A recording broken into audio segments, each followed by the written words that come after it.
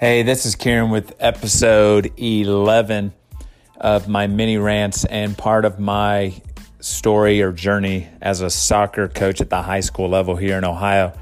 And what I wanted to do this week was just kind of break down what I have been doing with my players through our Zoom meetings, via text, email, team app, all the things that we've been doing to connect with the boys during this whole COVID pandemic, and talk about what we have been focusing on and working on for our mindset.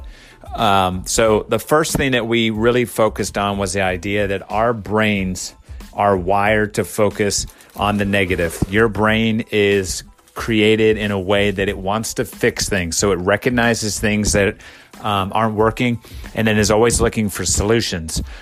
And what we found out is that when you ask players about their game, they'll talk about how it was, but they are very quick to point out the things that didn't go well. That's how your brain works. So it always focuses on those things. And I talk about with them the idea of if you're young and let's say you're walking by and a dog runs up to you, maybe bites you or barks at you and scares the living daylights out of you, that negative or experience, even if as you grow up you have 1,000 positive experiences with dogs that lick your face, they roll around, they let you pet them, you can hug them, all those great things that animals can bring to you and pets can bring, but still there's always that little negative thing from that one experience.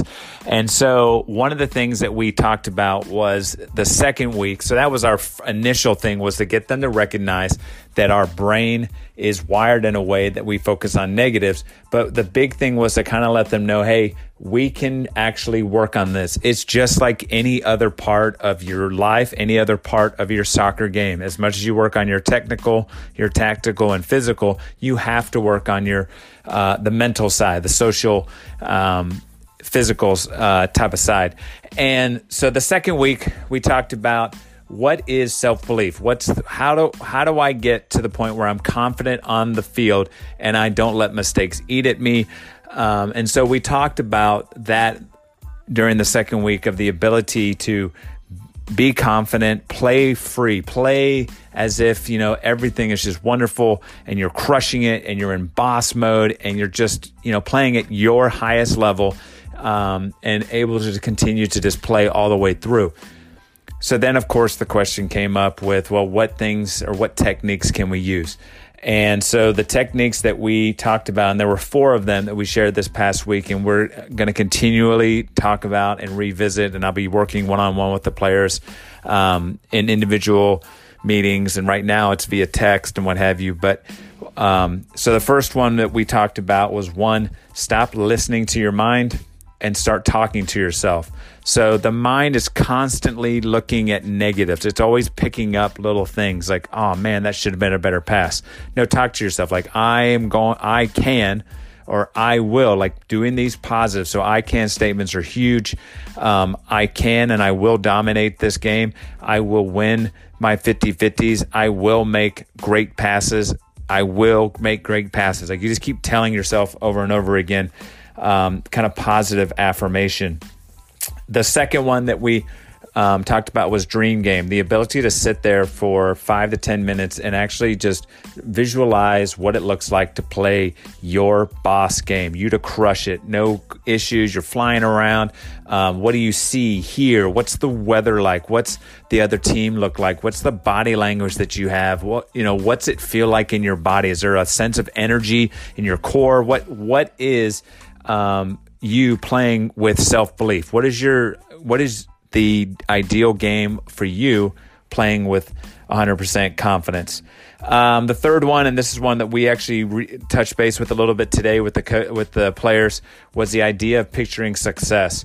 Every single player has come to me, and through conversations, and said, hey, I struggle with like my first touch, or I struggle with striking the ball, or I struggle with my weak foot, or winning headers, or finishing. So the next one that we wanted to talk about, and this will be something, I'll specifically, like I said, work with the players on, is picturing success on a specific, so a smaller version of the game. So instead of doing the dream, the whole game kind of idea and your teammates and all that playing around you, this is a focus on, like, for instance, my finishing. So this is me picturing myself getting into the box 1v1 and slotting the ball by the keeper. What's it feel like coming off my foot? Where do I look before I place the ball? Where is the ball? Is it in the air? Do I roll it around him? Do I fake a shot and take a touch outside of him and finish? Like, these are things that you can rehearse in your head. And the cool thing about it is that what you do in your brain cannot tell whether you're actually doing it or not doing it. So for instance, if you've ever had a dream and you just pop up in the middle of it and your heart is racing, or you might even be sweating and your breathing is kind of heavy, you weren't actually being chased, or, you weren't running or doing anything. You were sleeping, but your mind doesn't know the difference. And that's the power of positive thought that we're trying to kind of input into the players. And then the last one is focusing on your strengths. Like, continue to work on your strengths, but also flip your weaknesses. I think one of this is huge for me when I read through it, was the idea of continue to crush what you're good at. So if you are a monster on the right side and you whip in crosses with your killer right foot, continue to be that monster. Does that mean that you neglect the fact that you need to be able to use your left foot, or that you need to be a better 1v1 defender, or that you need to be able to beat a player off the dribble 1v1? No, you need to work on those weaknesses, but you don't want to focus on your weaknesses and let your strengths kind of go to the wayside. So the idea here was, and another, like I said, we'll have to keep working with the players and having conversation of what do you consider a strength? Keep working on that. And what do you consider weaknesses? And these are things I think our players, especially at the youth level, don't think about enough. They just think about, I'm going to show up to a game and I'm going to play. So right now, this is foundational. This was, like I said, it's from Daniel Abrahams, who is up on Twitter. All these ideas and stuff he shares in an ebook that I got from him. It's just so good. And I love it because this first part, like I said, just that foundation of just opening their eyes up to the idea of habits. What you do impacts your progress, your development. We've got players now that are focusing more and more on their morning routine when they get up. Getting a glass of water, getting something to drink, taking a moment to now maybe do my dream sequence of a game, or maybe I picture my success, or maybe this is when I start to either write down my positive affirmation, or I start saying it, like, today I'm going to focus on being the best that I can be. I'm going to be the best that I can be. I'm going to be the best that I can be. Like, it just continues to go over and over and over again. I personally feel, as I get into this, the mental side is huge, especially at the high school level. There are some teams that are just juggernauts and are just, filthy good from 1 through 13, 1 through 14 on their roster. But I think the majority of teams are very equal across the way. And the only difference is there's mental little breakdowns.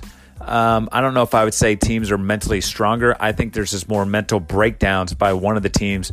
So it's almost like who doesn't make the most mistakes ends up winning. And then sadly, there's that 10%. So there's the 10% that's, monstrous. There's that 80% in the middle, which it's more like who makes the most mistakes loses. And then there's the bottom 10% who sadly just doesn't have the talent or the mental capacity to, I think, the equation wise, get it done and be successful. So I think for my group at Middletown, we've got to continue to get better mentally. We've got to build our confidence up. But I think if you were to ask players, what do you do to help your confidence? They're just going to look at you and have no answers whatsoever. So I am trying to build a backpack of tools for my players so that I can continually repeat to them, like, hey, when I say, hey, have you been working on your dream game or picturing success or whatever technique they pick, The other cool thing was when I shared this with them, I said, hey, which of these 4 do you like? Because that's the one that you're going to focus on. Not all of these fit everyone. Like, not everyone's comfortable with talking to themselves, but some are good at, like, hey, if I take time before I go to bed and give me 10 minutes and I'll go through my game and I can see it, I can feel it, and I do that every day and I keep building on it, they'll get better and better and better.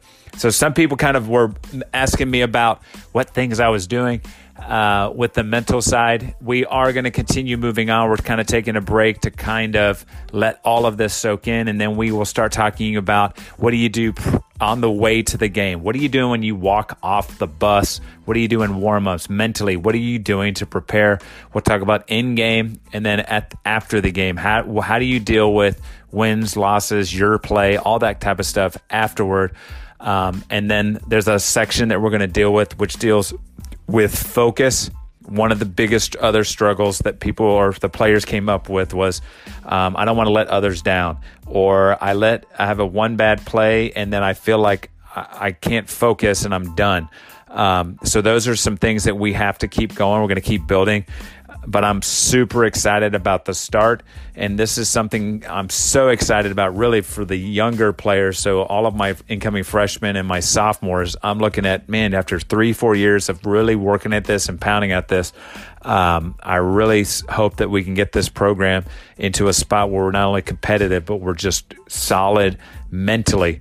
And then now we say, hey, if you're one of the top 10%, we're going to give you a run for your money. If you're one of the 80%, we want to take care of business. And if you're the bottom 10%, we want to take care of business as well. Hey, this is Kieran, Middy's Soccer Family, brick by brick.